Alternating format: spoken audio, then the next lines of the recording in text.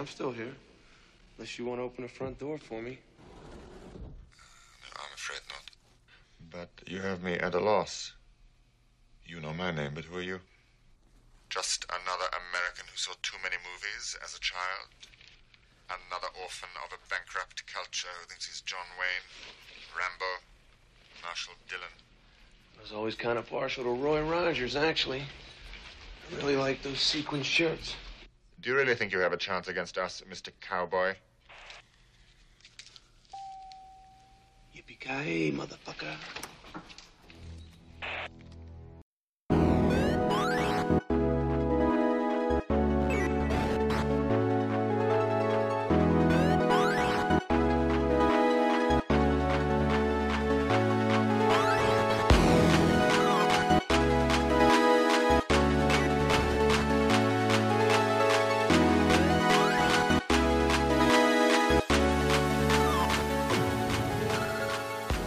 Welcome to Geek Squatch, where nostalgia finds a giant hairy beast and spits out a podcast about 80s and 90s nerd culture. This week, I'll be hosting, and my name is Caleb McAllister, and we'll be coming out to the coast, getting together and having a few laughs as we discuss one of the best Christmas movies of all time, Die Hard. Welcome to the party, pal. On this episode, we're going to break down the year of 1988, which is when this movie was released. Our memories of the show, a quick plot synopsis, cast overview, production, lots of production notes, a little bit on the music, and sequels and legacy of the film. So my question to my hosts as I introduce them will be, what would be your action hero name? And that first action hero is Alex Hirsch. What's up, Alex? What's up, man? How you doing? Good. With an accent like that, you should be on TV. Thanks. Shit, man. My action hero name? Yes. You told me. I saw this and didn't even think of one. Max Hardness. Nice. That's good. I like it. Oh, Yeah. They call me Max Hardness. Yeah, It could work for a variety of different films. absolutely. Types. Yes. Yeah. Brandon, Many genres. You're filling many there. genres. Yeah. I'm the Good job, David N.B. Duchovny. Hirsch. Yeah. Lots of acronyms, like FFM, MMF, those kinds of things. Sure. Yeah, exactly. MMM. Lots of M's. Lots of, yeah, definitely. Next up, Brandon Kramer. What's up, Brandon? What's going on? What would be your action hero name? Dude, I don't know. I popped one out to you guys before the show. It's not very action hero-y. I'm gonna go balls out, Brandon. Balls out, Brandon. Yeah. Nice. That's where I'm going. You have to...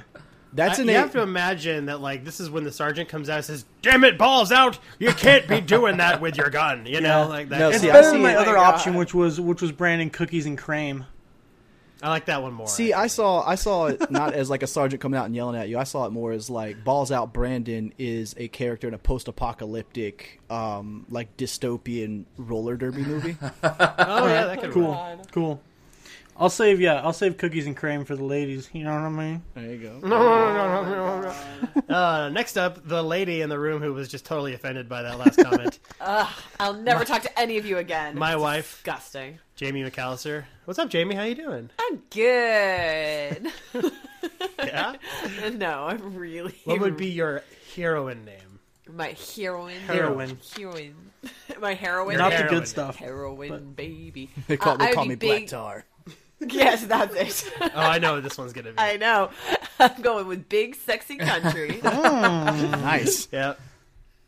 That's great. Yeah, there's a backstory to that one, but I will not share it. Next up is Colin Perkins. What's up, Colin? Both of mine are unoriginal. Either Max Power or Gotcha. Turd Ferguson. Turd Ferguson. Ferguson. That I probably sounds should think bad. about it some more. Hey, man, you know what, As though? it contemplates. I don't like questions like this, Colin, and I'll be honest. I don't like questions like this because I feel like you're not allowed to choose your own nickname. That's a good You know point. what I mean? Yes. You can't Right. you can't self-gloss like that, so... Well, this is like if you're writing the horrible script for your B movie that's never going to get made, and it's kind of about you in junior high and you got picked on a lot, kind of thing. You know what I mean? Yeah, I did that. I wrote a shitty what I thought was a screenplay, but it turned out to be like 4 pages on notebook paper. Exactly.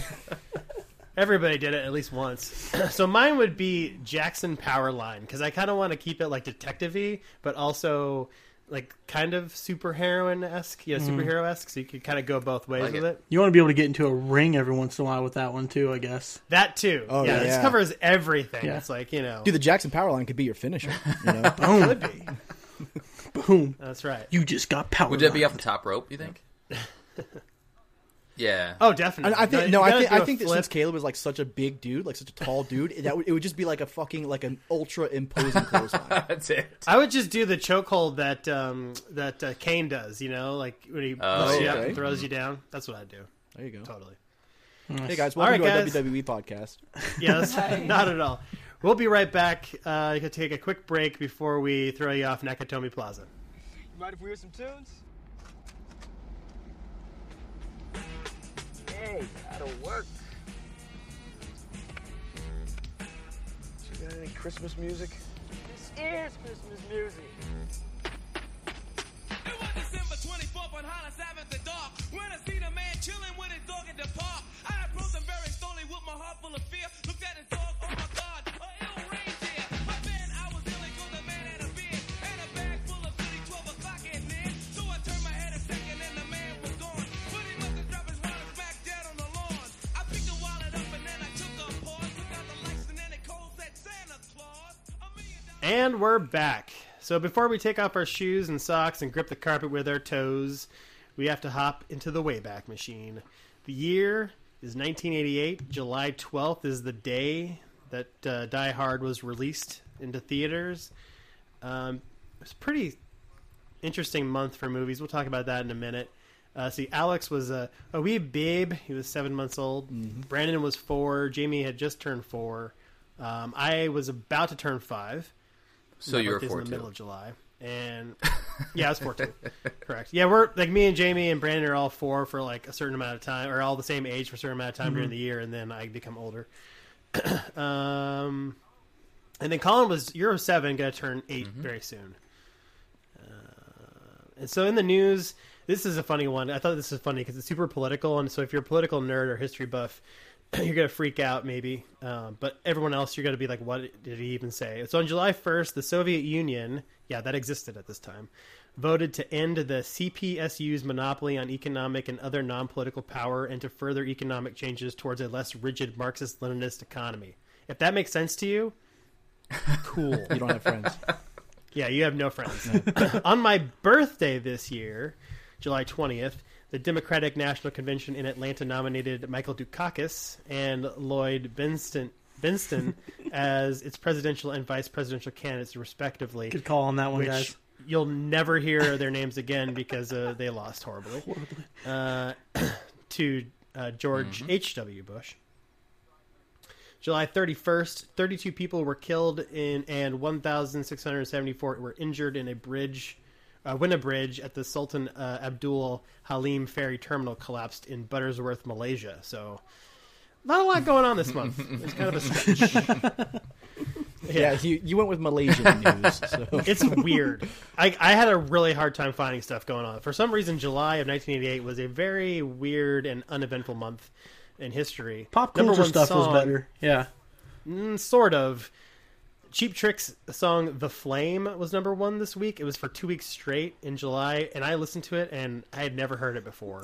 And I like Cheap Trick, so It doesn't ring a bell for me. The Flame. I listened to the whole thing, and the whole time I'm like, at some point I know I've listened to this on the radio. Nope, not even close. Other films that came out this month, though, there's a lot. So we got Short Circuit 2, A Fish Called Wanda, The Deadpool, Midnight Run, Big Top Pee-wee, Cocktail. Cocktail. There's a couple I other love ones, too. Cocktail. How did you not lead with Cocktail? I have not seen any of those movies. Any of Really? them? Not any. Not even Tom one of them. Cruise with a shaker? I don't We'll have know to change what that. any of those movies. I like. If I had to even try to imagine a plot or a movie poster, I couldn't even tell you. Dude. You know, Short Circuit 2 feels like... I think I might have seen Short Circuit. Johnny Five probably is did. alive. I don't know. Oh, Short Circuit's the best. The second one was terrible. 2 is though. when he goes to the city and basically Yeah. is a gay man because he's got the little handkerchief on him. Really? Either that or he's Fred from Scooby-Doo trying to find the monster. I can't figure So it basically, out. they're just cutting. They're Daddy just like boy. stealing the plots from Crocodile Dundee too. Like they Exactly. just like whatever Crocodile Dundee does, Johnny Is Five that the does. plot? Is it the plot of the second movie? Is like, what if we gave him a handkerchief? yeah. No, And the number one magazine, according to myself personally, and probably Alex as well, Nintendo Power came out in July of August of this year. Yeah, still looking for that issue 1, man. If anybody's got it, hit me up. isn't it Mario I 2 used on the to. cover of issue 1? Super Mario Brothers 2. I really, actually, if anybody's offloading Nintendo Power magazines, I need issue 126, like real bad. Let me know. what's the cover of that Which one? one's that? The cover of that one, I forget what's on the cover, but that's the Harvest Moon 64 issue. It's got like a 4-page spread of like Harvest Moon information. It's really good. Nice. It's a farming game. No. Jamie's looking at me like, what in the hell is Yeah, wrong it's a with farming you game. It's a people? game where you plant crops and tend animals and make friends with the people in town, and you like mac bitches and have babies and stuff. It's awesome. It's great. So it's The Sims? On the No, farm? no, Yes, it's no. Farmville on your Nintendo. Yeah, Oh, okay. it's Farmville before Farmville. Quick aside, are you interested in those farming simulators, Alex? Like the actual farming simulators? Yeah. They're pretty cool. They're fine. I like to pretend like not to drive a combine sometimes. Why? I'm just wondering. Oh yeah, He's got family I from saw it at Nebraska. GameStop He's again, down. and I was like, what? yeah. My mom's from Nebraska, man. Like I'm down to fuck with a combine. Cool. All right, real quick, I want to ask everybody, like, when the first time you remember seeing Die Hard was, or at least considering this is another one of those films that's on TV and you're probably going to stop the channels and watch it if it's on. Do you remember? Oh, Jamie has a memory, so we'll go to her first. What's your memory, Jamie, of watching Die Hard? It's fresh, I'll tell you that. About a year ago, at this time, when somebody posted on Facebook that Die Hard is the only Christmas movie, or some, whatever people post about Die Hard at Christmas time every year. And I turned to Caleb and I'm like, that's so dumb. I've never even seen Die Hard. And he almost died in his chair next to me. And then Caleb struck you. That was the first. I backhanded her and said, we are watching that film. pretty much. And we immediately, it was like it just appeared out of nowhere. Die Hard was in the DVD player and it was going. And there I Dad's was. Been in the house? Dads have an uncanny ability to manifest copies of Die Hard. It's like an innate power Clearly. that we have at any given time. We can just make them happen. It's true. Apparently. There's a special little pocket universe. We keep them all in. Oh yeah. What about you, Alex? I mean, trying to think back to the first time I saw it's kind of difficult because this movie's been around since I was a baby. But I mean, probably the first time, or at least one of the earlier times that I saw it, I was like 4, maybe 4.5. I was living with my aunt and uncle on a military base, and it's like my uncle's favorite movie ever. So we watched it probably. I mean, I feel like it was like once a week. Maybe it was less than that, but like I probably watched that movie with him alone in the 6 months I lived with them 10 or 15 times easily. Wow. Yeah, That's a lot of I've times. seen this movie a lot. All right, Brandon, what about you? Do you have any specific memories of watching this film? I'm gonna disappoint you a little bit. The first time I saw Die Hard was Christmas 3 years ago.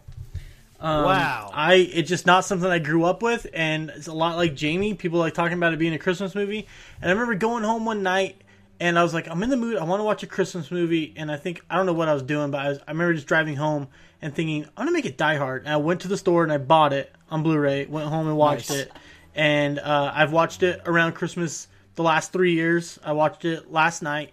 I will say, No regrets. even though I only have 3 years experience with this, it's probably on a short list of favorite 80s movies. It's great. It holds up. It's so fun. It's great. It's absolutely a Christmas movie. And it's a good time. I love it. I love how it holds up. It's funny. It's great action.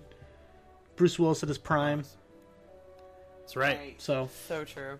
about you, Colin? So somehow I avoided watching Die Hard until Friday, December 9th, 2016. Jesus Christ. Wow. Somebody watched it after Jamie. That's crazy. I know, right? So I didn't think that was possible. I knew of Die Hard. I would always like catch I think I would always turn it on during the glass scene. Like I would be flipping through the channels and be like, oh, this is Die Hard. But I wouldn't want to watch it because Yeah. I want to watch the entire thing.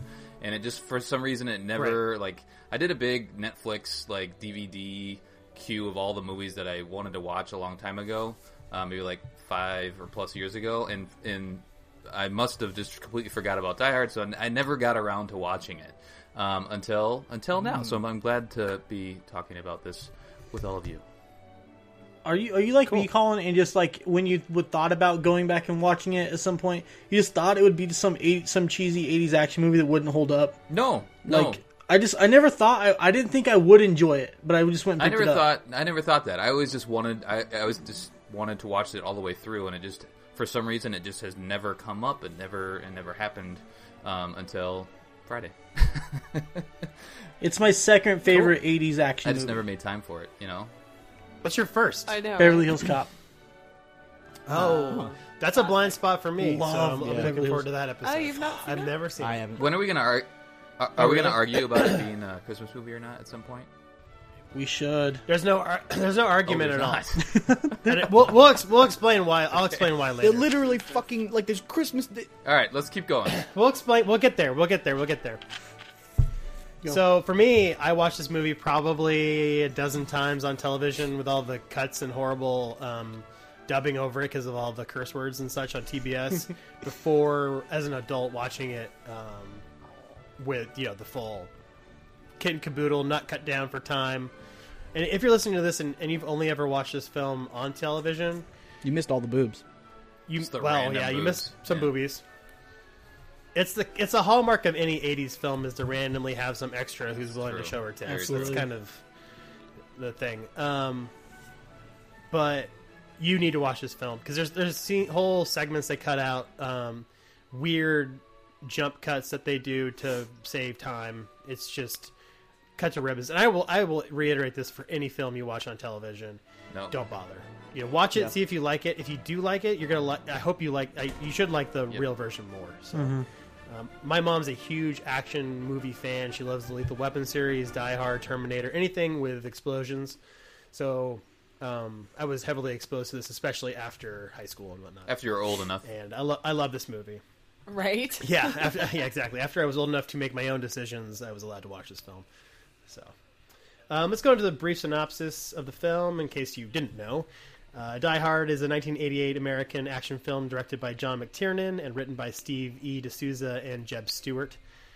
It follows off-duty New York City Police Department officer John McClane, played by Bruce Willis, as he takes on a group of highly organized criminals led by Hans Gruber, played by Alan Rickman, who perform a heist in a Los Angeles skyscraper under the guise of a terrorist attack using hostages, including McClane's wife, Holly, played by Bonnie Bedelia, to keep the police at bay. And that's pretty much it. It's a very simple premise.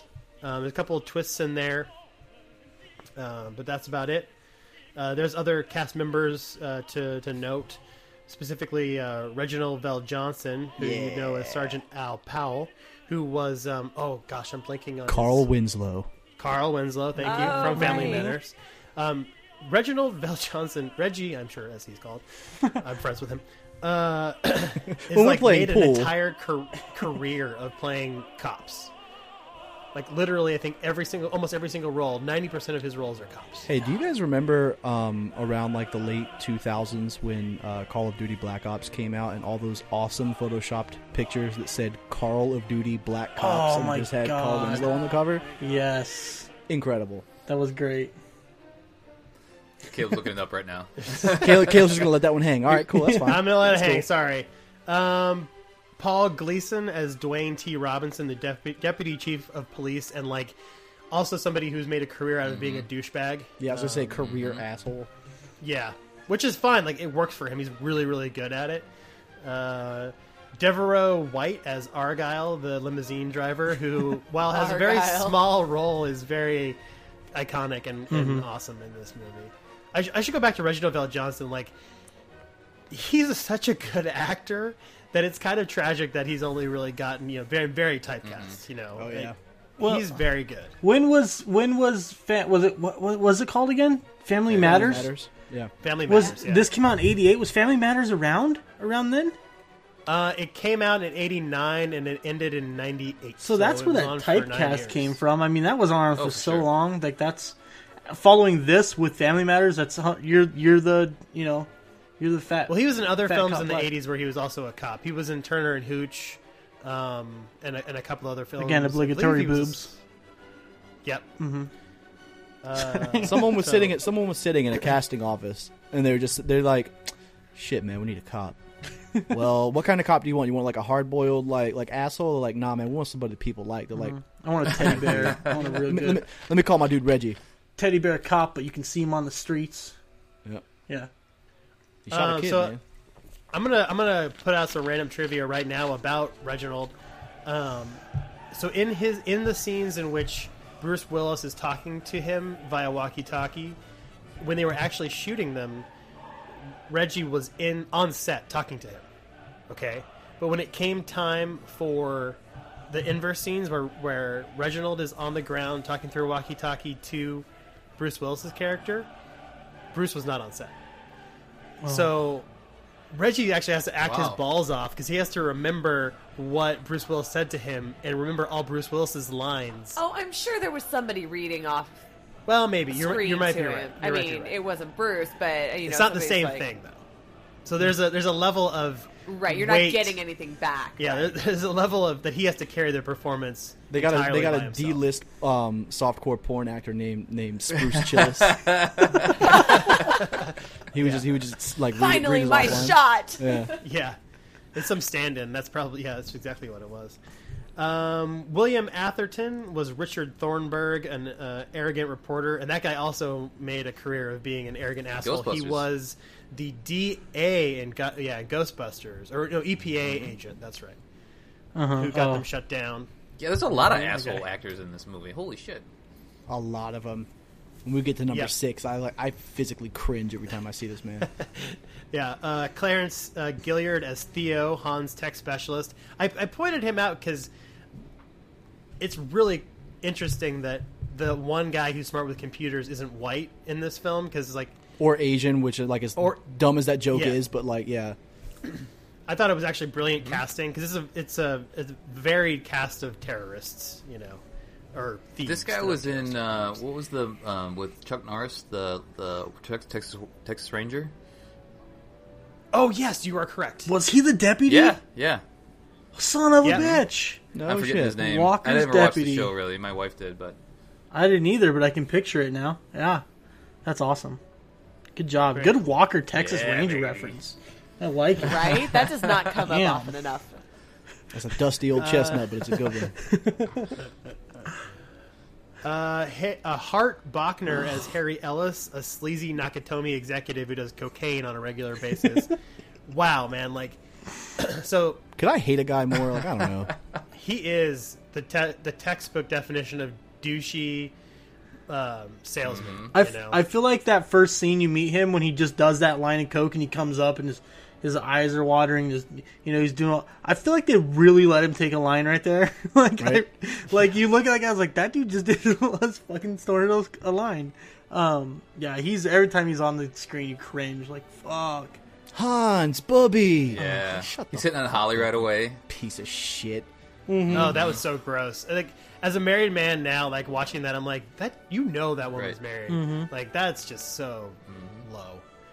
I should point out another random fact to go into right now and get it out of the way, because this is the only thing about this actor that is kind of note. He came up with that character. He came up with that douchiness on his own because he felt like that fit the script better. And McTiernan, the director, didn't like it, and he actually wanted him to play it super smooth and suave. And the producers of the film watched the dailies and were like when he said that, he's like, I don't like this, but I need a second opinion. Basically, they were like, no, this is awesome. He's hilarious. Yeah, Like, he people are he going sold to- it, man. People are going Right, to love right. hating this guy, and so he kept it in. Like, he had shot everything, and he wanted to reshoot it, and they said, no, it's great. Leave it as the way it is. The acting in this movie, like for a big dumb, I mean, aside from like the gunplay and stuff like that, The acting in this movie is so good that, and it's been like such a part of my life for so long. I realize it's a movie, but I kind of view it as like a history to me. Like that's not supposed to be funny. Like it's just, to me, this is shit that happened. You know what I mean? Like it's so ridiculous. Like I genuinely hate this guy. Right. Everyone is acting their balls off. Like it's pro status. And what's funny, well, we'll talk about why that's kind of interesting, because this is a lot of firsts. There's a lot of firsts in this film for a lot of people that were involved, and it's kind of amazing that it has had the legacy it has. So moving on, James Shigeta was Joseph Takagi, Nakatomi's head executive, who bites it within like 15 minutes Spoilers. of the film. A very dramatic scene. Okay. Yep. Like 20 or 18 minutes into the film, 'cause that's when the first gunshot's fired. You go 18 minutes before a gun goes off in this movie. In an action Yeah, film. they said it. There's a lot of do. setup. They do a good job of making you feel some emotions before they You start sure? jumping into the action. You sure they don't storm the room, shoot their guns at the ceiling before they shoot this guy? I want to check. Oh, they do that. Yeah, but I know that it's. I You mean was first reading some gunshot reading death? some trivia. Yeah. The first, Okay. the first gun goes off about 18 minutes into the movie. Oh, okay, not necessarily that shot. Okay, Yeah. I got you. That's definitely the first death in the film, Oh, and yeah. it comes at a bit of a surprise and a bit of levity, because right after he's shot, Theo hands, what's his name? The giant blonde Carl? dude, Carl. He hands him some money. So, and that's what's kind of beautiful about Oh, this movie. yeah. There are things happening in the background that you don't even see. Like if multiple watches, you realize like, oh man, they had a side bet going on that he wouldn't give up or wouldn't give up the codes. And so, and that's not, there's nothing that tells you that. It just happens. And you gotta kind of wonder like, who came up with that idea? Was it them or was it the director? But that's or like whatever? so cool, because it just shows that these guys. I mean, it's drilled into your head so much throughout the movie, just through their actions and through like the general storytelling, the general plot, that these guys are incredibly well prepared for this heist. But it just goes to show you that they've talked about it and planned it so well and so much that they had two goons, not the main guy, two of the goons were placing fucking side bets. You know what I mean? Like, And they had great. talked through the whole operation, to the point that they know exactly where they're supposed to be and exactly what they're supposed to be doing at any given time. it's like the best Ocean's movie. It kind of is, and So, and then the last guys I want to mention just briefly, because they're just so gross and disgusting, is Robert Davi and Grand L. Bush. They appear as FBI Special Agents Big Johnson and Little Johnson, respectively. Such a good joke. Oh my god. I love it when I think it is Robert Davi says he gets on the phone to call in a helicopter, and someone says he says Agent Johnson, and then he stops and says, Yep. "No, the other one." So good. God, My damn it. favorite of their lines is when the dude's fucking, he's racking up his rifle and everything, ready to go there in the helicopter, and he's like, "Just like Saigon, right?" And the other guy's like, "I was in junior high, you dick." Yeah, exactly. So good. So funny. So Wait, let's go into hold production, on. 'cause this- We didn't talk about Al. okay. We didn't talk Sure. about some goons. So Al Long, the goon with the Fu Manchu mustache. He's a classic. He's like a stuntman that apparently they just grab in random spots. He was Genghis Khan in Bill and Ted's Excellent Adventure. You guys remember that? Oh No. So, yep. Or Genghis, how do Yep. you want to say that? I didn't look at Kinda any of them because he just basically gets shot in the chest. But like, he, at some to your point It's kind earlier of about those like throwaway. the little things that you catch in the movie, like he's going to guard the Yeah. front door when they send up the troops, the policeman. And he's like trying to grab some candy underneath the. He's like stealing candy, essentially while he's guarding the door, which is awesome. He's got a couple. He's got some other bit parts around, but he's like the super scraggly dude. He usually has like an awesome death. I think he's in Big Trouble in Little China too. So he's got some. Probably. Oh, Yeah, I'm sure he's he got was. some good parts. And then there was another henchman that looked a lot like Christian Bale. I don't know if you guys, when you watched it again, you noticed that, but it wasn't. Yeah, It turns out it wasn't. But it wasn't. another one. Carl's brother's name is it Hans? No. His real name, I think, is Hans. Oh, okay. Yeah. Well, they have that great interaction where you can immediately tell their personalities because he's busy meticulously rewiring the place so that they have whatever power they need to have. And Carl comes in, turns on a chainsaw, and he's like 9, and it's too late. And Carl starts cutting the power with a chainsaw, and he has to quickly like rewire everything as fast as possible to maintain. Yeah, and he's like whatever. utterly pissed afterwards. Yeah, exactly. They have a great relationship, obviously. Thanksgiving must be just super fun. So there's a lot of production notes on this because this movie has a weird history. So this is where we're probably going to spend the majority of our time tonight. So Die Hard is based on a novel. Had no clue. I'm going to let that sink into you. No clue. It is based on a novel written by Roderick Thorpe. It's in a series, the first of which being a book called The Detective, which was turned into a film in 1968. So this is 20 years previously. That starred Frank Sinatra. Wow. No way. I need to watch this film just because I need to figure out like what is happening. It was a huge box office success. It made money to the point of which, in the contract, if Thorpe was to ever write a sequel, Fox was contractually obligated to give Sinatra first crack, yes or no, to star in the film. That's hilarious. You want to know another little tidbit? Because I just kind of skimmed your notes, and I skimmed it, so I didn't see it. So just stop me if you do. Yeah, sure. So at the time, shortly before this movie was made, the rights to the movie, based on based on the novel that eventually became Die Hard, were owned by Clint Eastwood, and he had plans to make a movie and star in it. But ultimately, I guess that went by the wayside. I don't know where that ended up, but I know that at one point, shortly before this was made, Clint Eastwood was planning on being the Die Hard guy. Yeah. So Sinatra turns it down because he was 70, or almost 70 at the time. Can you imagine? Wasn't for him. Can you imagine? Makes complete sense. The character in the book, which is called Nothing Lasts Forever, is supposed to be older, have grandkids. Actually, okay. We'll get to that eventually too.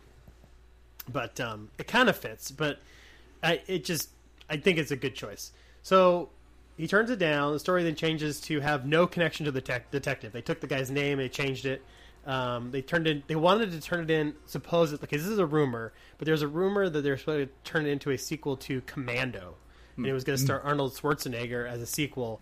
That has since been debunked by the writers, who said that that's just not true. They're not quite sure where that whole thing came from. So I'm just saying that, but I'm not sure of the legitimacy. So then they offered it to. Because they did offer it to Schwarzenegger, so Stallone, Harrison Ford, Don Johnson, all of them turned it down. Okay. Wait, what was Don Johnson ever that big? Like, was this like his prime? Yeah. right. Oh here? yeah, Miami Vice. Miami Heat, yeah, Okay. yeah, Vice. totally. Yeah, Miami Vice was huge. Or Vice, sorry, yeah. So, and then the other weird part is, like, D'Souza has said that he wrote the script to basically make Hans Gruber the protagonist. So the other part of the problem I think they had is most people looked at the villain role and were like, that's the better role. I don't want to play second fiddle to this other character.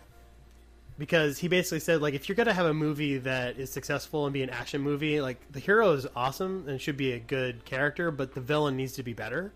And I think that that's actually a really interesting way to look at writing a film like this, because I'll read the quote. It said, if he had not planned the robbery and put it together, Bruce Willis would have just gone to the party and reconciled or not with his wife. There's no story, basically.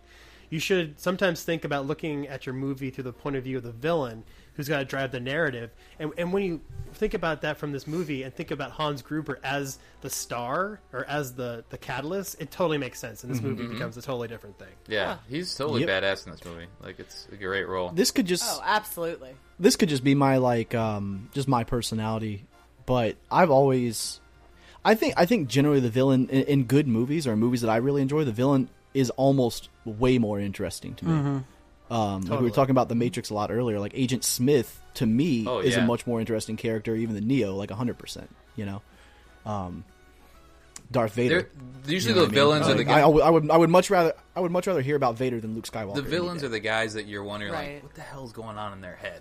versus the good guys. You assume they're always just going to try to save the day, but like the villains are the ones that do that double cross, and they're unpredictable, and have all those layers that at the end of the day, usually they're just evil, right? But there's more to it than that. They're like onions. Yeah, they're typically more complex and have to be because the hero, you're going to get that whole story through the writing. You know what I mean? Like most stories focus on the hero, and so you're going to learn their backstory and their motives and all of that kind of stuff is going to be laid out for you. Whereas I feel like the villains in general, you don't get a lot of that. That has to come across in the acting. So the villain is generally a more complex and interesting character because you don't have all of that background laid out. Or you get that in Star Wars Episode 1 through 3. Yeah, there's that. Oh God! God damn it! Blasphemy. Let's not talk about that. I cussed out George Lucas last episode. Let's not do that again. So, quick aside, this is why I always play villainous characters in video games. Just so you... I mean, I play the good guy, but like if I have a choice to choose a bad guy, I will because always of Alan choose Rickman. The bad guy. Really? It's more interesting. Yeah, He kills it. Hans Gruber is amazing. Yeah, and well, we'll get there. About him, I'm gonna save it. So let's talk about Bruce Willis for a second. Let's go back to the hero. He was paid $5 million to star in this film. He was unknown at this time. This is his first movie? I was going to ask that. This is his second film. Okay, Wow. he has starred in. So he had only ever starred in one film, and it was not very successful. It was just Blind Date, which we moderately successful. mentioned It made in its money the back. Married with Children episode. Yeah, so it was Blind Date, which co-starred Kim Basinger, so they normally only paid like major stars any kind of money like this. Like Dustin Hoffman made this kind of money at the time, and Warren Beatty. So he's getting paid $5 million in his second film. And the reason they justified it is because 20th Century Fox president Leonard Goldman said that the film was reliant on its lead actor, while other sources within the studio would state that Fox was desperate for a star. So basically, Bruce Willis took the role and bent Fox over a barrel, money-wise. Hey. His agent must have been like, "Well, you don't want Bruce, you can find somebody else," knowing that they hadn't found anyone. His agent was actually Ellis from the movie. Yeah, movie, baby. They're like that. Yeah. So they actually, I have a further list here. Richard Gere, Clint Eastwood, like you mentioned, Burt Reynolds was slated to play John McClane at some point. But the only person that would take the role was Bruce Willis, which is even luckier because he originally had to turn it down because the shooting schedule conflicted with Moonlighting, which he was the star of. I forgot about that. Mm-hmm. Yeah, and so luckily for him, Sybil Shepherd got all knocked up, and so they had to postpone shooting the next season of Moonlighting for 11 weeks, which just so happened to be exactly the length of schedule they needed for Die Hard. See, I had heard It was meant to be. Yeah. I had heard also. I mean, a conflicting story, and it was just something I read. I had heard that he also, or alternatively, would record Moonlighting during the day, would shoot Moonlighting, and then would come to the Fox set at night because a lot of the shots were at night anyway. And did that for at least a period of time. Now, I don't know how true that is, but either way, $5 million. Like, Yeah, this is 1988 asinine. money. that's asinine. Bruce Willis is one of those guys who I find it weird, like that he's a Hollywood star. I have nothing against him, but just looking at him and just I don't know, just like the way he acts, he's fine, right? But like it just seems like this guy's an actor. It's just weird to me. To me, Bruce Willis seems like, I know this phrase gets used all the time. Bruce Willis seems like the type of guy I want to hang out with. I want to drink a beer with Bruce Willis. You know what I mean? Like he seems like he could be a great guy. It's just bizarre that he's made all of his money and his fame off of acting when he seems like just a guy. You know? He's like, so when he says he's a New York cop in this film, I believe him. He looks like a schlubby cop. Like he's not out of shape, but he looks like he could be on the beat, walking the street, looking for people to bust. You know, like I totally buy that, and I think that's why he's successful in general. Is he looks like a normal person. Yeah, he's not the greatest actor in the world, not by any means, but he pulls off an authenticity that no one else Does can. anybody know where he got the scar, like on his shoulder? He had some shoulder surgery or something like that. You guys notice that watching it again? Yeah, I didn't notice that. Well, yeah, oh yeah, he's got an angry scar on Yeah. his shoulder. Huh, I have to look that up. So it's funny. So the marketing campaign's initial billboards and posters, like, don't even have Bruce Willis on it because he's not a star. So they couldn't like use him to market the film. So he's just nowhere to be found on original marketing material at all. So I want, speaking of like Bruce Willis kind of being a nobody at this point, I kind of wanted to ask you guys if there's anybody else like that we mentioned or maybe didn't mention at this time period that you would have maybe cast as John McClane. Like, I don't think Arnold No. works. I think Burt Reynolds might be the only person that I kind of buy. Keaton? Burt Reynolds. Oh yeah, all right. Ooh. Yeah, Keaton. I mean, I don't know. Because he has to be an He's a little too everyman jokey, though. to some degree, which is why Bruce Willis is a good Mm-hmm. fit. And he's not that badass, except for when he fights one of the henchmen at the end. That's really when he actually, he's got the bloody feet and all that. That's when he's really kind of like the action hero. But other than that, he's just kind of sneaking around the air ducts, wisecracking, and all that sort of stuff. So like a big action hero wouldn't make sense. So like the names you listed off, like Don Johnson and things like that, some of those actually do make sense to me. But it's always hard to say. Once you have Bruce Willis in your head in that role to pull him out, who would you throw in there? That's a tough Yeah, question. for sure. Bruce Willis' scar came from a surgery he had when he was 17 from a complications that arose from a broken arm. That's Oh, wow. mean There you go. scar. It's a real ass. Yeah, it's huge and it is like wide. Yep. So the other thing I was thinking about is he's a pretty short guy. I think he's like 5'8". No offense, Brandon or Alex. I'm shorter But than that. the dude damn who it. played Carl is huge, and they shot Oh, they around had that big to. time Yeah, in I that bet. fight scene. Mm-hmm. Yeah. So, okay, here's the big thing we kind of paused about and didn't talk about. Alan Rickman. Okay, this is his first film ever. This is his first anything. He was not on TV or anything else. He was in stage plays. Yeah.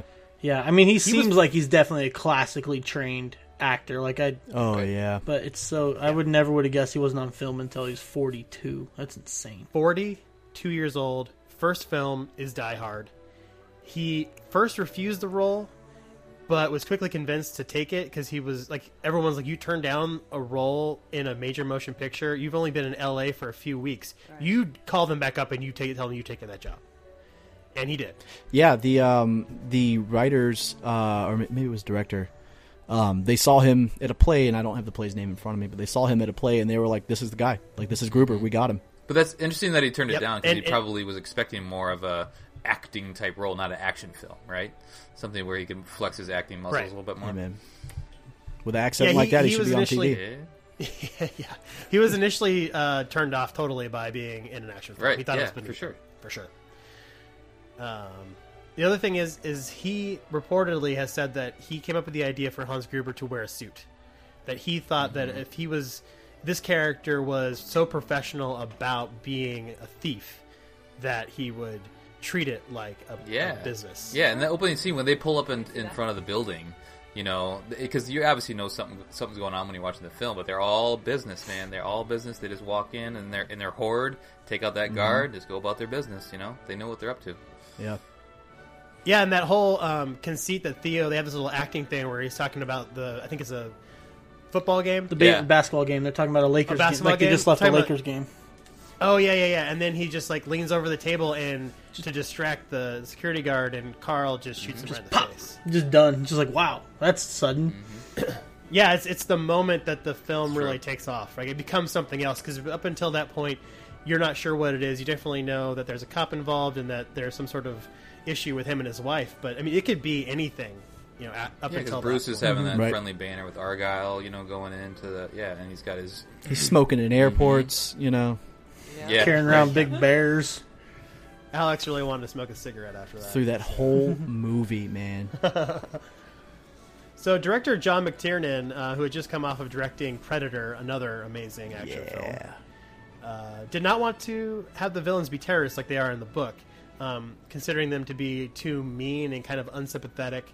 So he chose to avoid the politics of terrorism in favor of making them thieves in pursuit of monetary gain, believing that the film would be more suitable for summer entertainment. And I 100% agree. Like, there's a levity involved with them being thieves, and just in kind of in general, like what you were talking about, Colin, with the guy like taking candy and stuff like that, like little touches like that, and the bet that while maybe like black comedy or dark comedy kind of alleviate the tension a little bit.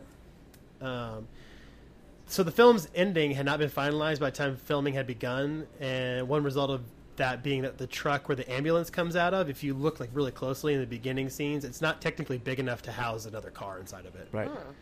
So they changed that. Other scenes lack any context, like Degovia had the building built the building's computer room before they knew what it'd be used for. In the scene where the glass gets shot up, like they had that room, but they didn't know what they were going to do with it. Interesting.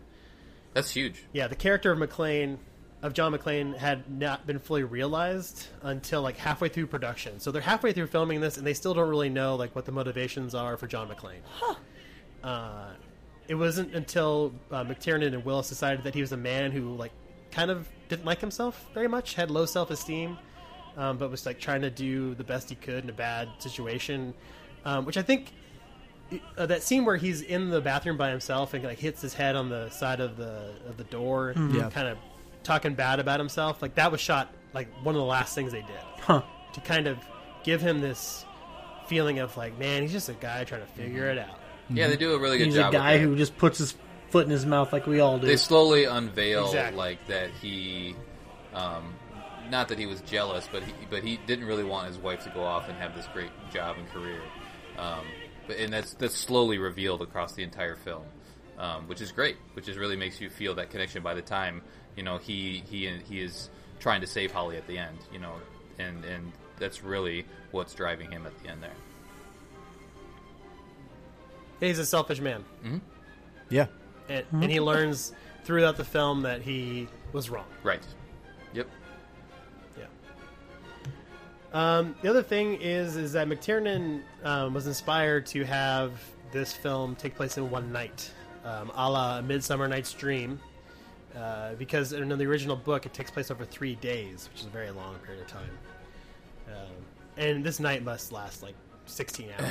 So. That's a long time to be in a corporate headquarters, man. 3 days, fuck that. Yeah, I think it would have been way too long of a film to last that long in time. So the corporate headquarters of 20th Century Fox, you might recognize because it is Nakatomi Plaza. They filmed this at corporate headquarters for 20th Century Fox in LA. External and internal. The time of the filming, the building was still under construction, and the scene of McClane exploring an unfinished floor, complete with construction equipment, was actually real. That was a real floor in that building. And they charged themselves rent to use that space. They did, which they basically paid themselves to make this movie, which is incredible. That's some amazing book work. Yep.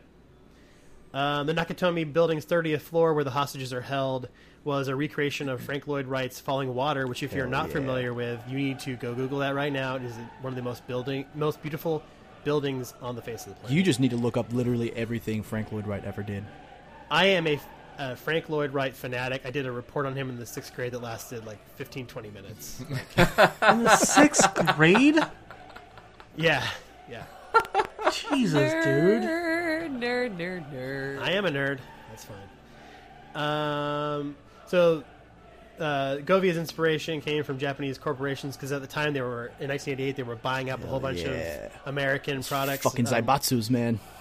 Yeah, so the rationalization was that this Japanese company, Nakatomi, bought Frank Lloyd's Falling Water and then like disassembled it and put it inside of this building, this fake Nakatomi Plaza.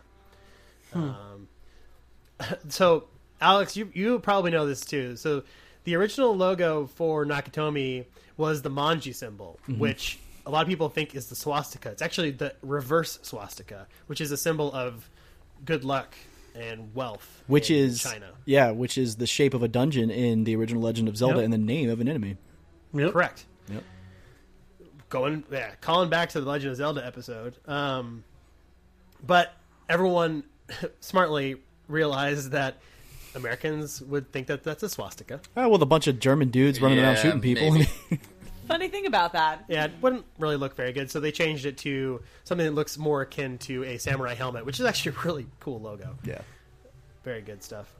A 380-foot long background painting was provided of the city backdrop, viewed from the inside of the Nakatomi Building's 30th floor. It actually featured animated lights and other lighting techniques to present both moving traffic and day and night cycles. And up until 2011, Fox was still reusing that. That's for awesome. other Oh, that's dope. films and TV. Yeah, Hey, man. that's like You have to imagine they probably spent $30,000 commissioning that work, so they're going to get every penny back out of it. oh yeah, I'm sure it paid for itself like 100 times over. The scene in which the SWAT Greyhound knocks over a stair railing at the front of the plaza required months of negotiations with Fox to gain approval, which is still funny because they're negotiating with themselves, right? Yeah. The end of helicopter scene took 6 months of prep time, and the production was given only 2 hours to film it. Oh, wow. On top of what, they had 3 attempts above the plaza, 9 camera crews, and everyone within 500 feet of the line of the flight had to be an employee of Fox. Because they already signed their life away. Crazy. Yeah. Basically, if they died, like couldn't sue. they weren't going to get much. Right. The scene of John McClane falling down a ventilation shaft and catching onto a lower opening was the result of an accident after Bruce Willis's stuntman fell. But they liked it. You know, it was kind of this moment again of humanization of this person. He's not a superhero. He makes mistakes and he recovers, but he's not perfect. Yeah, because it's 80s Hollywood. Like, the good guy's gonna do okay. But but yeah, that is cool, man. That's So I love how he's a lot of cool when shit. he was climbing through the air duct originally. That brings me back to all the games that I played where you're climbing through an air duct, and they're massive Yeah. air ducts where you're just like climbing around that no problem. But this is an actual air duct. This is how it actually would be to climb through one of those things. Most of them Right. aren't even that big. Like No. that's still an industrial Right, size exactly. HVAC duct. You know? Because he has zero room. Like, he barely fits into that thing. Yeah, it's all that. I love shoulder that he line has. too. That's my favorite line. Come to the coast, we'll have some fun. It'll be great. This is how TV dinner Yeah, feels, that's huh? the one. Mhm. Yeah, that's a good one too. Yeah. So this is a fun one. There's little notes on Alan Rickman here, but this is my favorite one. He was dropped 70 feet on a green screen set for his death scene. The famous one. They used the first take because they didn't tell him they were going to drop him. Oh, so So it was a good. real reaction. It was a real Oh, reaction. that's crazy.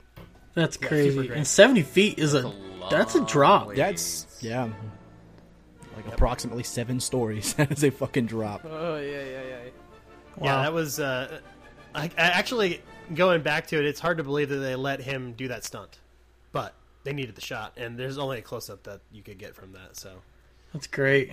it wouldn't have the same impact if you saw some stunt guy falling like from behind or below. Mm-hmm. You really need that facial reaction of, "Oh my god, I'm going to die."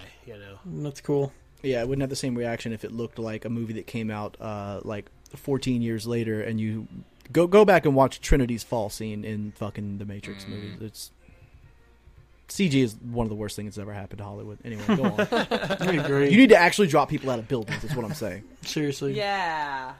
Or at least like 20 feet. Come on, Yeah.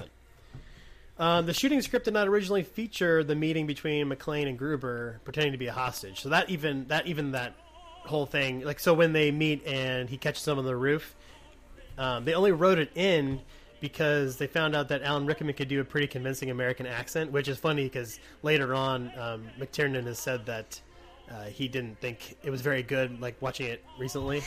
He actually could still hear some of the Britishisms in his speech patterns, which is true. Well, You kind of can. it's but very much he has like that, a, he has that super iconic voice, though. That's another Right. part of it. It's like Yeah. Alan Rickman's voice is like, I don't know, Barry White and Kermit the Frog had a baby. it's definitely a Southern California accent, and it's kind of like it's decent. It took me a second after they meet, and this last time I watched, I'm like, man, how does he not recognize his voice? And I kind of listened closer, and I'm like, I guess that's you can kind of get tricked by that because he's never seen his face. He's also heard only his ever heard him voice. over a walkie-talkie. Exactly. So, and another thought of mine was like when he's watching them on top from the elevator shaft after he kills the one brother and puts now I have a machine gun sweatshirt on him. You know, I yeah. thought he had seen them all through that, but I guess he doesn't. He just kind of when he's taking notes on their names and stuff on his arm, but I guess he never sees his face at that point. He never sees his face. And the other thing I was thinking about recently is I think that he kind of had a hunch the whole time anyway, because obviously he didn't give him a gun with bullets in it. Yeah. So That's what. his thought process was probably like, this guy is weird. He sounds kind of familiar. He might be one of the thieves. You know? He put him through a series of tests too, because you could tell he was definitely skeptical before he handed him a gun. You know, That's one of my favorite scenes from watching the movie recently. That scene was like, this is great. I love this. You know, and just kind of seeing the cat and mouse there going back. Do you guys have a favorite scene at all? Like, I don't know if anybody has something in mind already, but I feel like we should go around and talk about your favorite scene of the movie. My favorite, I'll just go first. My favorite scene in the movie is when he pushes the body out the window and it falls, because my favorite line in the film to this day, and I use it on everyone as they become a new parent, is, "Welcome to the party, pal." Like, that's great. just so That is good. iconic. Right. Jamie, do you got one? No, I just love him talking to himself as he's climbing through the ducts. ducts and all that kind of stuff. That is just such a human, like, talking yourself through this whole ridiculous, like, But he does it throughout the whole film. he does, but every time it's like, what am I doing with my life right Right, now? Like, yeah. what is happening? How did I end up in this effed up situation? And it's just brilliant. I Alex, really what like about that. my favorite scene, hands down, is where he's tending the wound on his foot and pulling the glass out and washing it. He's That's a talking big to Al, and he has chunk like, of kind glass. Oh my that God. yeah, and he has that breakthrough, and he's like, you know, hey man, you need to tell my wife, blah blah blah blah blah. That's hands down my favorite scene. You'll get to tell her later. Me with you? Yeah. What you got? I don't know if I have like an actual like super favorite scene. I guess it's the one I just mentioned when after he kills the one brother and dresses him up in that sweatshirt and takes his gun, and he kind of that's how he kind of shows that he's in the building and that he's serious. You know, that now I have a machine gun. Ho ho ho! Like, that's hilarious. That's good to me. A couple other things that I noticed, because it's just super fresh in my brain, is when he's going up and down the stairs. The utility stairs, whatever you call them, and he keeps peeking in and like seeing somebody. Like, is nobody really seeing him? You know, I don't want to go through the whole like, is it realistic or not? But he's opening the door a good 6 inches, peeking his head in and seeing what's going on, and they're just all going about their business. Moving the C4 around, whatever. I can tell you this. My least favorite part of this movie, and if I had not seen this movie until recently, I know I would like it a lot less if I didn't outright dismiss it, is like the entirety of the gunplay through this thing. Sure. Because every fucking dude is walking around like an old school 1930s detective with like their gun at their fucking waist, like hip firing. You know what I mean? And it's a combination of that and like the absolutely non-tactical maneuvers and the fact that like these MP5s have infinite ammunition. Like, all that kind of shit is kind of horrible, but it plays perfectly to the late 80s action movie. You know what I mean? Like, it works out. And the only person with an AUG is Carl. Yeah. So. But there is an AUG in this movie, which That is like dope. super dope. Yep. Yeah, they gave him the most iconic weapon for sure. Yeah.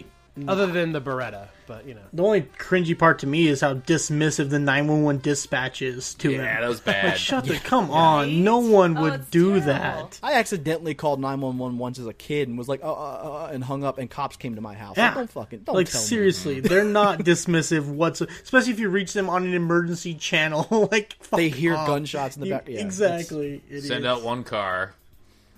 Exactly. But I guess the mentality is like LA, right? Yeah, exactly. Yeah. Exactly. the other part is I love it when Reginald, like, you first meet him and he's like grabbing the Twinkies like by the handful, Right. and the guy's like, "I thought you guys like donuts," and he says, "It's for my wife. She's pregnant." Which Sure. you find out later that he does have a pregnant wife. which is Right. cool. I know, But he it's does still know funny, every though. ingredient in those Twinkies. He's read the back of them apparently multiple times. So. What else do you do? Dude, this is pre-cell phones. What else do you do when you're on the toilet? That's the other true. thing. Are we going to talk Good about point. technology at all?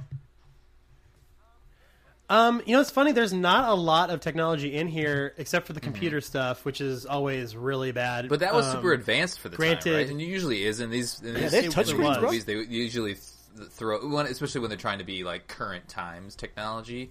It's usually like like only like one company in the world actually has that type of technology, so like the touchscreen stuff, and then this crazy vault that they got to get into, and they had like the portable TVs and stuff like that. The security camera stuff is what I noticed this time watching it. Was like, because as a cop, John McClane is looking around going like, oh wow, they've got like every angle covered except for that one angle where you've got the security guy hiding in the elevator shaft. Like I kind of feel like that guy's hanging there because he knows it's a blind spot. Oh kind of yeah, thing. Yeah. Or maybe I'm wrong, but because John kind of gives him the eye, like, you're standing there for he a looks reason. sketchy. And he's also just he's looking at everybody and eyeing them up and weighing them. That's what cops do. Yep. Much like me, I always have to figure out if I can fight somebody or not.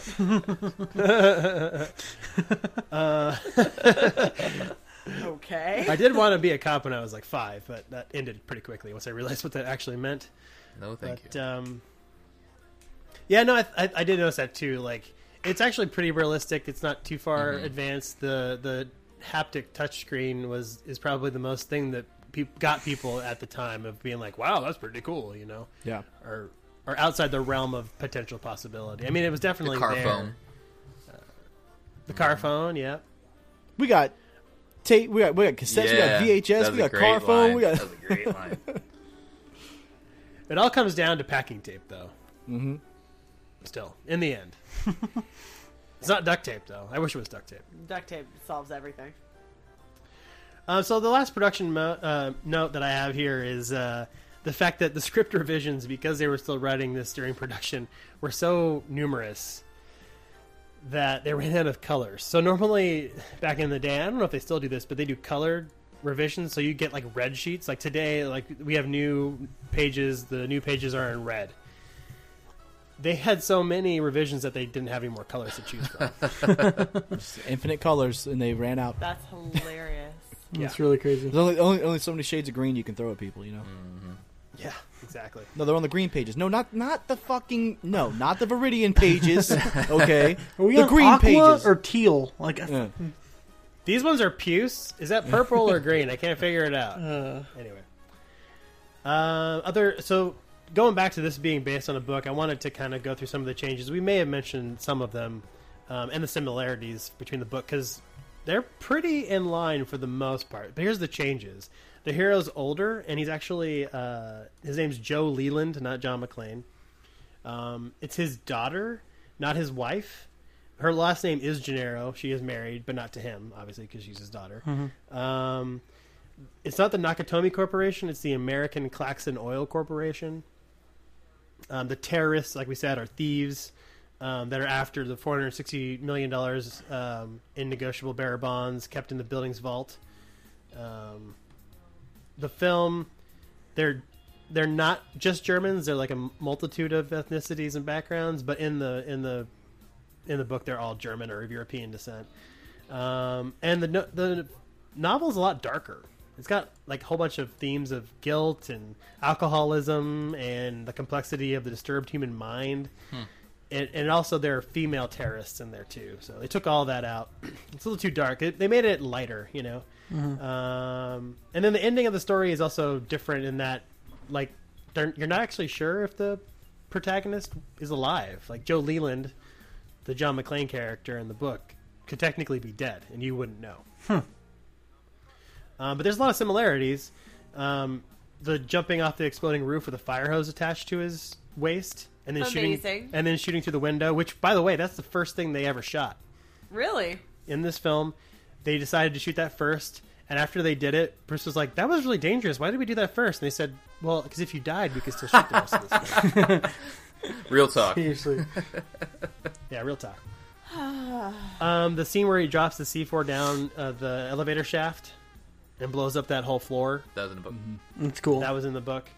The taping to the gun is actually in the book. Huh. Yeah, and to his back. Yeah. And then him crawling through the elevator shaft is also in the book. Yeah, that scene with the C4, we should talk about how that was pulled off, because that's like one of the coolest things ever.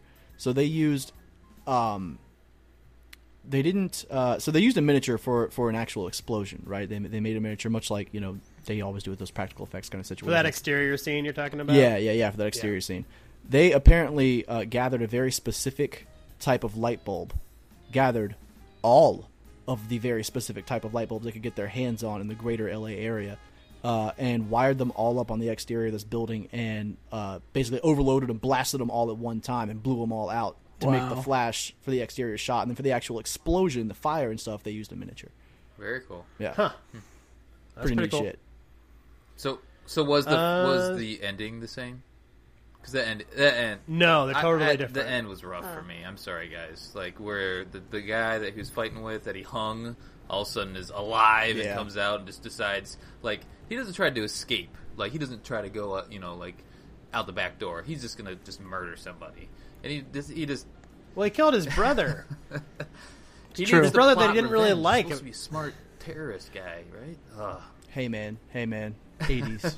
You saw Turtles 2, didn't you? You know what happens. Yeah, Yep. I know. The bad guy always comes know. back, man. You always got to kill the bad As guy a whole, twice, I man. really enjoyed the movie, but that ending was like, that was a little, okay. Well, plus, the rule of any writing is if you show a gun in a scene on the mantle, you have to use that gun at some point in the story.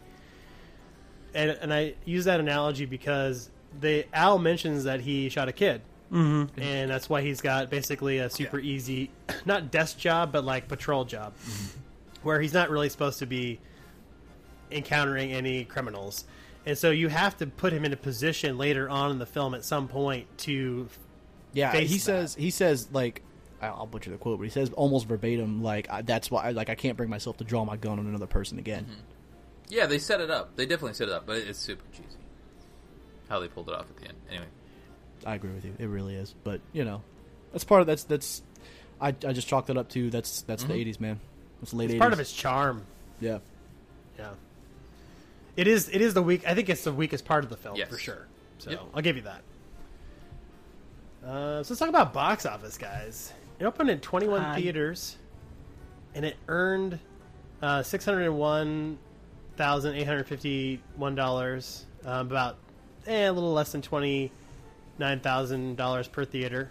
Opened worldwide on the 22nd of 1988 of July, earning $7.1 million, an average of about $5,500 per feel like theater, and then I know it finished the weekend number 3 film. By the time it ended its theatrical run, though, it had earned $83 million in North America, Nice. and a further $57.7 in international markets. So it was a slow burn, kind of, or like took some word of mouth to get around. People would go to see it. Yeah, I mean, the 80s are a different time. Like, people literally had to go to theaters to sell movies to them, or at least if they had multiple theaters under one corporation, like, somebody had to physically go there and be like, you should play this movie in your theater, here's why, it's amazing, and, actually do those selling. And film advertising is different, too, because unless you lived in a major city and saw theatrical posters on the subway or, wherever else, I mean, the only way you really learned about movies was if it had an extensive cable TV marketing campaign, if you watched cable TV in the late 80s, and also when you're in the movies, seeing the previews, trailers. Previews and trailers. Yeah. The film received... let's talk about the budget. I think it had a $28 million budget, or a little bit over. So it made its money back, 4 times over. So investors are like, this is great, because we spent $28 million. We probably wrote off a good 8, maybe 10, because we paid ourselves for this film. And now Bruce Willis's going rate is at least $5 million. So exactly, yeah, he basically wrote his own ticket. It received positive reviews from critics for the most part.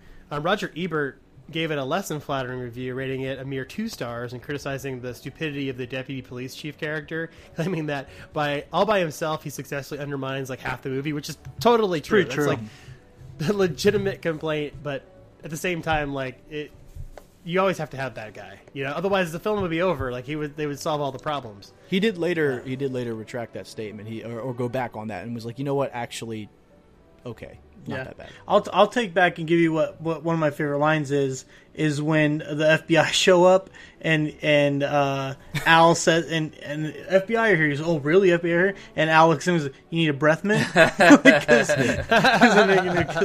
He's all the dude. Guy's all like fixing his coat up. Such and a like straight faced look. He just looks at him. You need breath mint? Like, it's so good. When the car, there's some point at which the FBI show up, and I can't remember what happens. I think something blows up, and they're running down this hill. There's this sideline comment that same actor makes, or the deputy police chief character, and he says, "I'm gonna have to explain this to the mayor." It's like, Yeah. it's just, I don't know. It's just throwaway little nothing. He's kind of like off camera when he says it. You could tell it's him because of his suit and his voice, but it's just like that's just a little extra touch to show you like this douchebag only cares about himself. Yeah. You know, like he's so Oh, self-centered. so I got another one. Speaking of the bit part actors, is when they're cutting the power. You remember when they're cutting the power? Yeah. Oh, yeah. The, Who's that the guy? guy that's cutting the power that's in the manhole, he's the guy from Groundhog Day. He's the drunk. That's... Yes. Yeah, you're right. He's, You're right. Yeah. And he's got a lot of little bit Yeah, parts, yeah, too. yeah. He's one of those faces you see, like, I've seen that guy in 20 movies. Yep.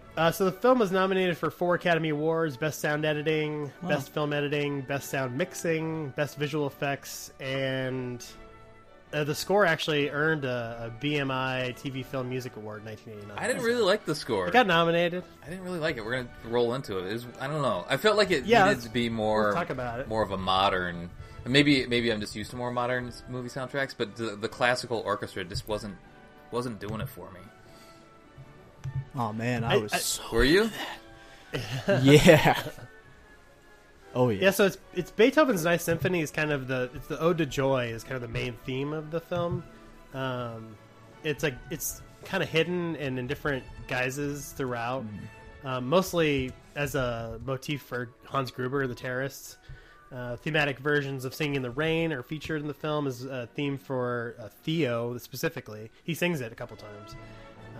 McTiernan also has said that he incorporated those themes into the film soundtrack as an homage to Stanley Kubrick's Clockwork Orange because he loves that film, and most people who are really into film also love it, so it makes sense. And he kind of based his theme around variations of well-known pieces as a conceit that I guess Kamen also did the soundtrack for Brazil. So is kind of playing on the same things that he's used to. So this guy's done some kind of thematic stylings in other films, and he just kind of played on that again. So Kamen, I don't know if you had read this or not, but Kamen had like an objection to using Beethoven in an action movie. Yeah. He was not down with that. But then when McTiernan had told him that, or sort of reminded him like, yo, this was, Kubrick did this in A Clockwork Orange, he was like, all right, dog, I got you. Yeah, pretty much. If Stanley Kubrick's done it, like you really can't argue with it. Yeah. We could do a whole episode, technically not in our time period. Although, I mean, he did release some films in the 80s and 90s, but I could probably do 4 episodes or 5 just talking about how crazy Stanley Kubrick is. Yeah. The Shining in particular. Oh my god. Uh-huh. So the film has a Christmas setting. This is where we're gonna get the Christmas stuff. It also features sleigh bells and some cues, as well as Christmas pop standard Winter Wonderland. 2 1997 pop songs are used as source music. One near the beginning of the film. Then Argyle plays Christmas in Hollis, which is performed by Run DMC, which is funny because Bruce Willis says, "Can we play some Christmas music?" And Argyle says, "This is Christmas music." Yeah. And later, while talking on the phone in the limousine, he's listening to Stevie Wonder's Skeletons. And the end credits of the film begin with the Christmas song "Let It Snow, Let It Snow, Let It Snow," performed by Vaughn Monroe, and concludes with Beethoven's Ninth Symphony yet again to kind of wrap up the theme and whatnot. So when Stevie Wonder's Skeletons is playing, that is directly after a line by Bruce Willis where he says, "Who's driving that car? Stevie Wonder?" And then boom, there's Stevie Wonder's playing. Nice. So good, man. All right, so good. this is not a Christmas movie. Yeah. This is totally a Christmas What? movie. It takes place at Christmas. Yes, I know, but I it's don't not understand why about it was released Christmas. in July. It doesn't Yes. have to be about Christmas. It is at Christmas. To be Yeah, a it's a Christmas, Christmas movie, movie. it needs to be about Christmas. It just happened to be Christmas, Christmas- during this movie. It is. It's about a cop trying to come home Yeah. and see his family. When I say come home, he's not coming The home. reason he's coming home traveling across is the because coast. it's Christmas. Right. And he gets it's waylaid. set at a Christmas party. Yeah, I it's mean, at what's the more whole thing takes Christmassy place at than a There's Christmas that? party. multiple Christmas references, Christmas music throughout. Yeah. Someone It's the says ho ambiance. ho ho. It's not about I Christmas. got a machine gun There's now. no Santa. Ho ho ho. There's no Santa in this movie. There's no presents. There are There's no Santas in the presents this movie. There's no. He brings a teddy bear on the plane. for Holly his got a kid. Rolex as a present. It's Yeah, true. That's true. Of Yeah. course, she lost it at the damn end, it. but who cares? Well, yeah. I need to think about this more. You're gonna One lose could this argue that argument. Bruce Willis delivers like a whole lot of presents in the form of 40 caliber rounds. That's true. A lot of dead guys. So, similarly to Aliens, which came and also did the score for, it's heavily edited. So there's music samples looped over and over again with cues, like we're talking about the sleigh bells. See? Sleigh bells. Christmas. All the time. It continues. So look, these are all things that are there. So let's talk about the legacy of this film, because it spawned sequels, which we probably will end up having to do at least 2 of for the show eventually. Not for a while, because they're not nearly as important as this film. Die Hard 2, still have never seen that, so for me that's going to be a new experience. I haven't seen any of them. And Die Hard with a Vengeance, which is pretty good. It's got Samuel L. Jackson in it. I like that film. And then I think I've Live seen Free or that one. Die Hard, which came out. Yeah. I've seen that one. It's not very good. Horrible. And PG-13 is terrible. Yeah, I think he says when he's about to say "Yippee-ki-yay, mother," and then it cuts to an explosion. Yeah. Or a gunshot. Or, yeah, some shit like that. Yeah. Assholes. And then A Good Day to Die Hard, which came out 3 years ago, in 2013, which I haven't seen, and I probably won't. Why? Leave it alone. Yep. And then, I mean, I want to talk about everything after this became Die Hard on a bike. So basically, they took this film and used it as an allegory for every single action movie that came out afterwards that had a plot that was anywhere close to similar. So it was like Die Hard on a train, Die Hard on a boat, Die Hard in space. It just became like when you talk about films, like we talk about music, like you say, they kind of sound like the Red Hot Chili Peppers meets Blink-182. Like this movie became the Or the metaphor. phrase that gets uttered quite literally once a second in your city, Caleb, which is, well, we're kind of like the Uber of whatever. right. There you go. Exactly. Yeah. So Die Hard became the encapsulation for an entire genre of plot and film. You got Die Hard on a Bus here for Speed. I love that movie. So Holy shit, Yeah, I Die love Hard on the Speed. Plane. it's probably because it had a plot.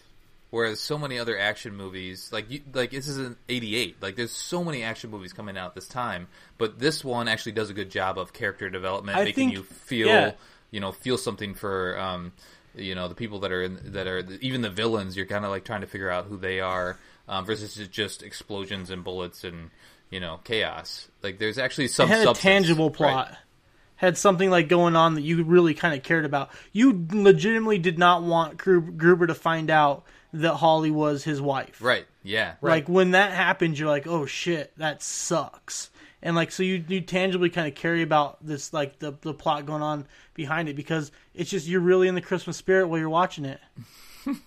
Yeah, I think Colin? this is maybe like the shell. It's like a shell game, right? So we're seeing a plot within a plot within a plot. The subplots are constantly running the threads and creating tension in scenes that otherwise would be kind of boring, Yeah. Because once like every time that Hans Gruber is inside Holly's office, you're like, oh, is this when he's gonna find out that he's gonna lift that photo up and see John McClane and maybe know that might be the guy who he's looking for or not. Oh, shit. I've only seen it 3 times. I just realized she turns that picture down early on in the movie. Uh-huh. Yeah. And that's sitting right there the whole time.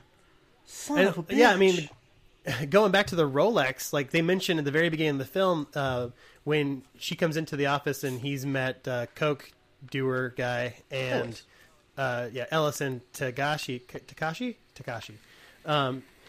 He says, Ellis says, show him the watch, and she says, oh, and it's nothing, and he goes, I'll see it later, and then Ellis says, it's a Rolex, kind of like bragging about it, Right. and they kind of move on, but that's the thing that Hans Gruber is holding on to in the final scene Fuck, before I he just put that falls, together. and he unlatches it, Bruce Willis does, and it slides off her hand, so she loses the gift. Right. Oh, it's crazy. The big gift is gone, Right. but it saves her life. The Christmas gift. Exactly. Yes. Damn it. So So I don't know, guys. Did you guys ever play any of the? Did you guys play any of the tie-in games for the Die Hard franchise? No. Video games. They're horrible from what I understand. Yeah. We had an arcade machine. I used to work in an arcade for a while, and we had a Die Hard arcade machine. It was not good. It's not Is a there good a- thing. But I will say But- this. So, I was gonna say, is there a Die Hard pinball game? Because I bet you that's awesome. probably. Oh, there is. Yeah, I've played it. I will say this though. Die Hard's impact on the video game world is not necessarily from its licensing as its own titles. It's more that Hideo Kojima looked to Die Hard almost verbatim as to how to make hiding and maneuvering around a 3D space seem realistic and interesting. So if you Really? look at things like the air duct scenes where you're crawling through the air ducts, or where he has to move from cover to cover and Yeah. avoid all these guys because he's one guy trapped in an area, that's almost the entire. I mean, aside from the story being completely different, that's almost the entire theme of Metal Gear Solid.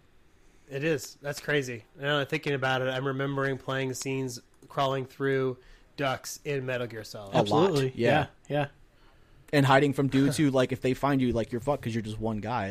It's all in kind of this semi-futuristic sort of 80s 90s idea of the future kind of building. It's there. It's so cool. Well, he loved Escape from New York too, so I mean, there's a lot of yeah. influences there as well. Oh, But yeah. I can see it's like a weird melding of those two movies plus a couple other things as well. Heat. Yeah. Heat, yeah. Oh gosh, Heat. Can't wait for that episode. Love that movie. So good. Is there anything else you guys want to talk about? Because I mean, the last thing I have on here is this film has been on so many best of lists. It's kind of a cult film because it didn't really get a lot of accolades at the time. Best but action films, not best you know. Christmas films, right? I definitely put it in a top 20 Christmas films, at least top 10. We'll Yeah. we'll need to talk I mean- about that at some point. You're gonna watch it every December now. From now on out, Colin. Sort of. I do. It's not. I said it before the show, man. It is not Christmas until Hans Gruber falls out of that fucking tower. That's right. Christmas Story is probably my top number one, but this is maybe this is probably number 2. What's your Christmas Story is your best? What's your number one Christmas movie, Colin? That's how we'll end it out. Oh, it's National Lampoon's Christmas Vacation, baby. All right, That's a great one. Alex What about you, Jamie? or Jamie? Let's go with Jamie Either first. one, yeah. My favorite Christmas movie? Come on. It's probably a Christmas Story. Jeez. That one's great. I know. No, I think the original Rudolph the Red-Nosed Reindeer, the Oh, good one. claymation style Oh, yeah. one. Mm-hmm. I Classic. love that. Yeah. Mm-hmm. Alex, Yeah. what's yours? Man? I mean, not even for the sake of the show. I'd have to say it's Die Hard. Really? I don't cheer. I don't get excited about any other Christmas movie like I do with Die Hard. When I watch this movie every time, I'm like, "Fuck yeah, let's go, get them." It pumps you up, man. Yeah. I feel so pumped every time. Yep. Cool. My other annual Christmas watch is It's a Wonderful Life. Sucker for that. I All love right. that movie. Alright. It's classic. It's a good watch. As my favorite, nostalgically, Mickey's Christmas Carol as a kid. Was, Oh, that's a good one. yeah, Kiss love saves it. Christmas. Love it. I just actually, you know what? I really like the Muppets Christmas Carol. Yes. That's a really good. More than Mickey's. More than Mickey's. Bro. I'm a sucker for Muppets. When it comes to so. Christmas stuff, I prefer episodes of shows that I liked over most movies. I'm not a really big fan of most Christmas movies, but when a show that I Star like Wars does, special. oh Jesus fuck. But when a show or especially cartoons I was watching as a kid does a Christmas themed episode, I used to always love that. That was great. Nice. Yeah. Cool. All right. All right, guys.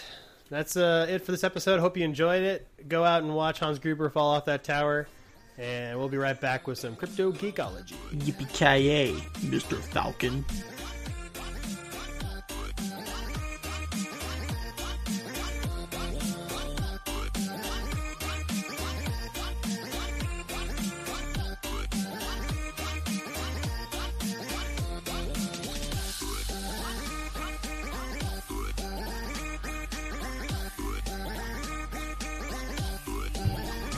And we're back once again with a week in which a certain someone, who shall remain nameless for a while, is in the lead in our trivia, which we call Crypto Geekology.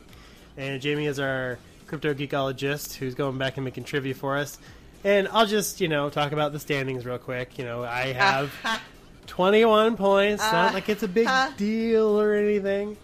Next in line would be Brandon with, 15. It's only 6 less than mine, but whatever. Wow. Then Alex with 13. Not going to make any comments.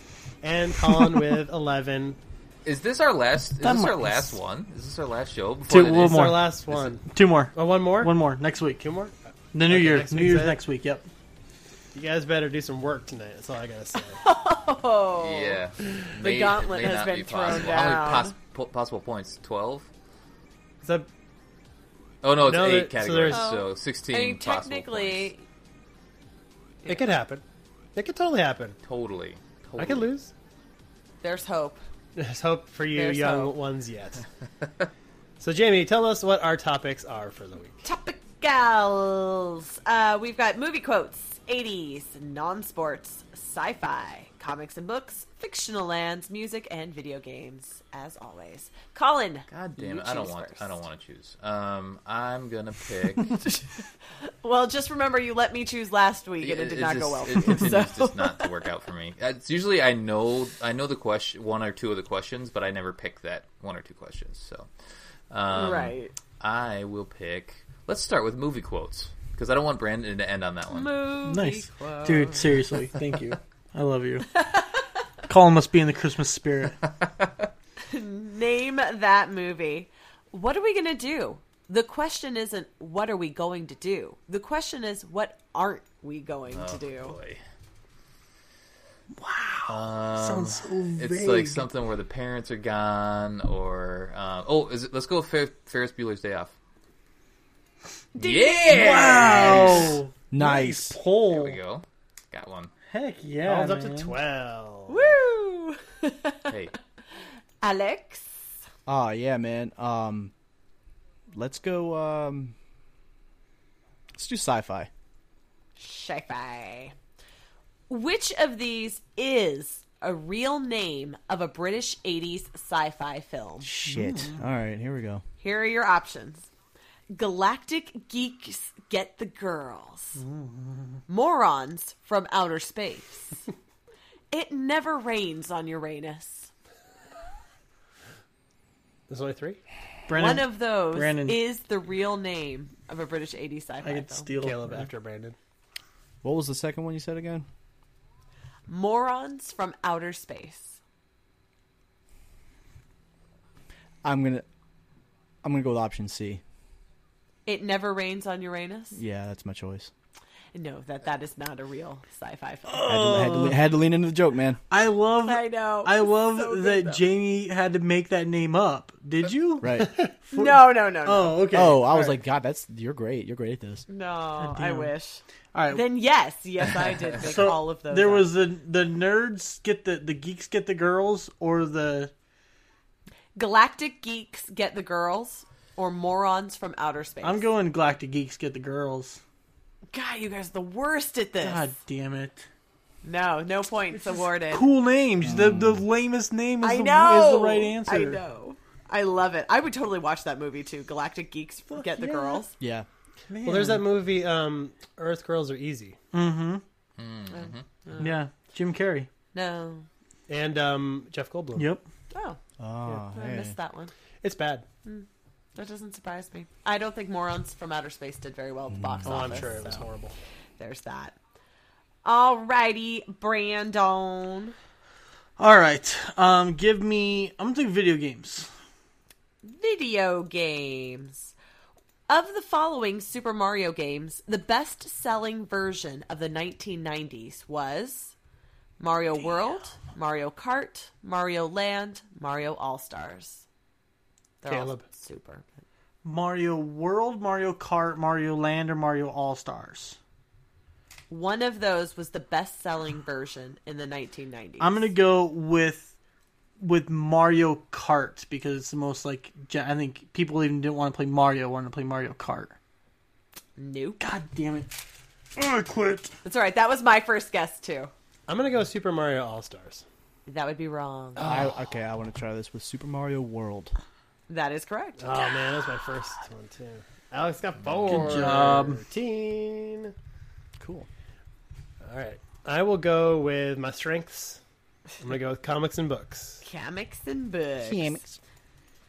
The original drafts of Superman, before he became the hunky superhero we know him as, there were 2 major differences Wow.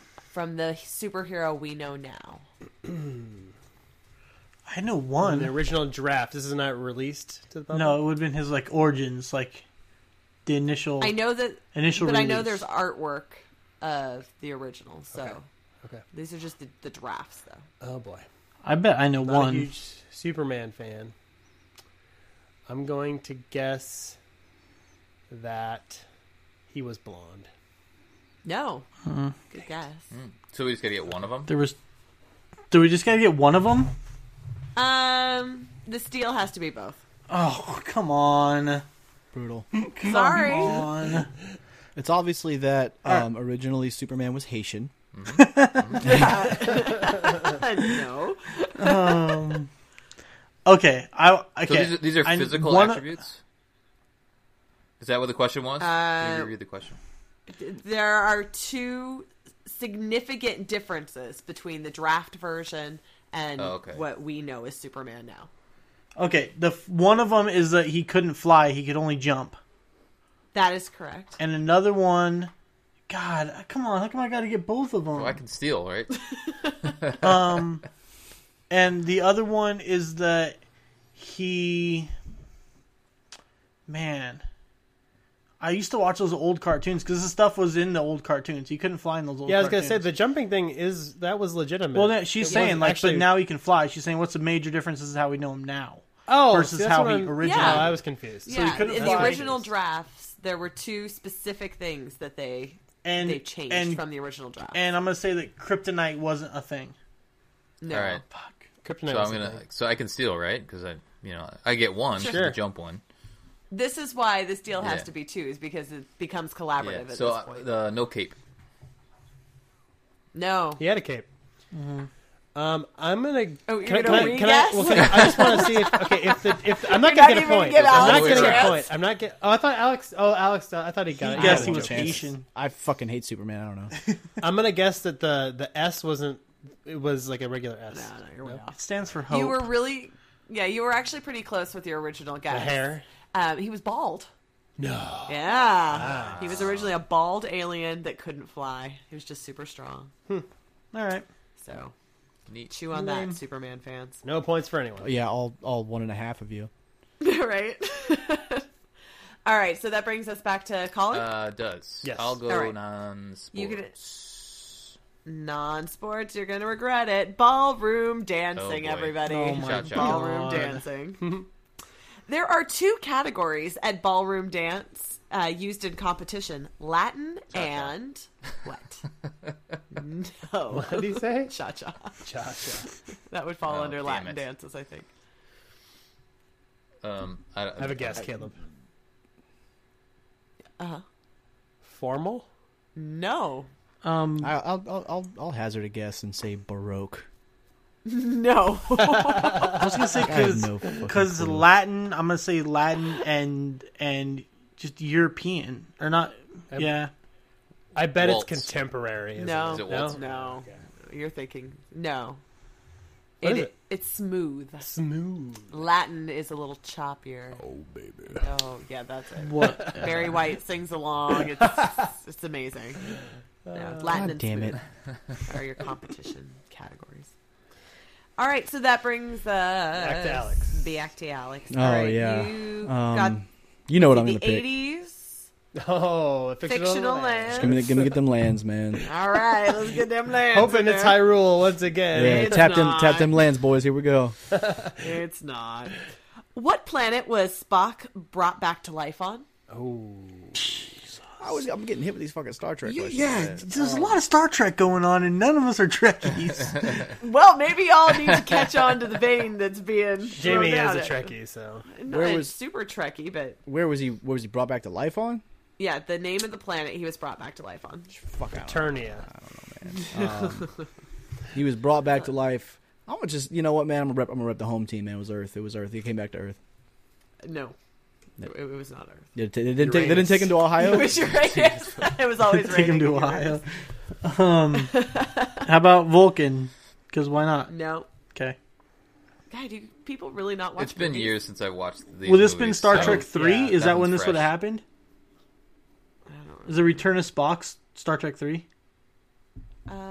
No. Yeah, actually he dies in the end of at the end of 2 and the Oh, con. then yeah, you're right. It would have to have been 3. Yeah, nobody watches the odd ones anyway. So. Exactly. All right, are we out of guesses? Yep. Well, there's actually a great deal of controversy around this particular thing, but Zeta Alpha 5 or the Genesis planet are both acceptable answers. And the Genesis planet is probably what most people would. I do like the franchise. I'm just not up on it. I actually need to see the latest film. It's pretty good. Oh, it is, yeah. It's not bad. The new ones are good. Mm-hmm. The music thing I had an issue with, but Oh, yeah. They have a bunch of Outkast tunes on there. Totally. no, Beastie Boys. Yeah, there you go. Sorry, Miss Jackson.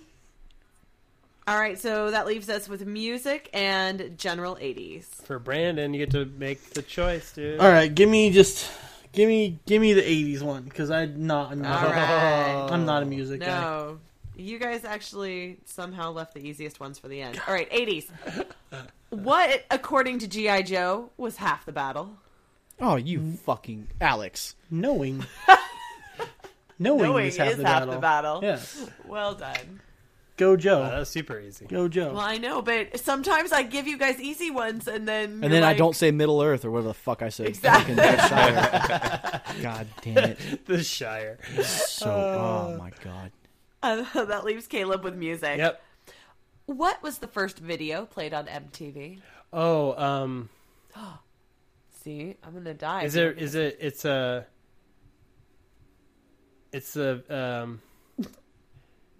Yeah. Video Killed the Radio Star. That is correct. Yeah. I would have gotten both of them. I would have gotten For the either record. way. Can you? Here's a fun one. Can you name the band that sings that? No. Son of a bitch. I would literally give a point for this. No, you can't. You I can't. would. I used to know. Nobody's Is gonna it just pull it. Aha? Jamie's like, I make the damn rule. Exactly. It's my game. It's not Aha. It's not. It is not no. Aha. It's not the Talking Is it Heads. the- No. Yeah. That's what I said. If somebody could pull that, I would be really. It's the Buggles. The Buggles. Wow. The Buggles. Alrighty. Well, that was fun. Oh my God, Caleb. I maintained my lead at 22, Brandon at 16, Alex at 14, and Colin at 12. So everybody gained one, All right. basically. Successful-ish. Yeah.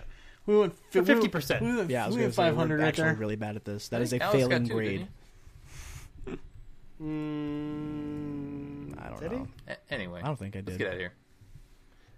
All right. So, hey guys, you can check us out and the network we're on at ninjapancake.com. There's lots of other podcasts there, mostly about video games. So if you're into that, check it out. And we're on there too. Thank you to Speaker Freaks for the Geek Squatch theme. Check out their music at speakerfreaks.com or wherever music is sold. Subscribe to Geek Squatch on iTunes. Please review and rate us. We'd appreciate the feedback. Speaking of which, you can visit our website, geeksquatch.com. Email us at podcast@geeksquatch.com. You can find us on Twitter at geeksquatchpod. Our DMs are open. You can follow Alex at WA Hirsch. Follow Brandon at Sesame Seed 01. Jamie at Traffic Jamie. Me at It Resolves on Twitter. And Colin at Perkline.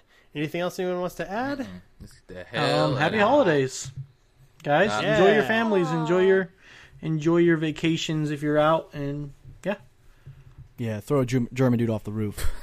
if you can. Merry Christmas. Motherfucker. Nice. Tag teamed it. The end. You guys tag teamed it. God, I love That was that good. life. Better half. Dropped the better line.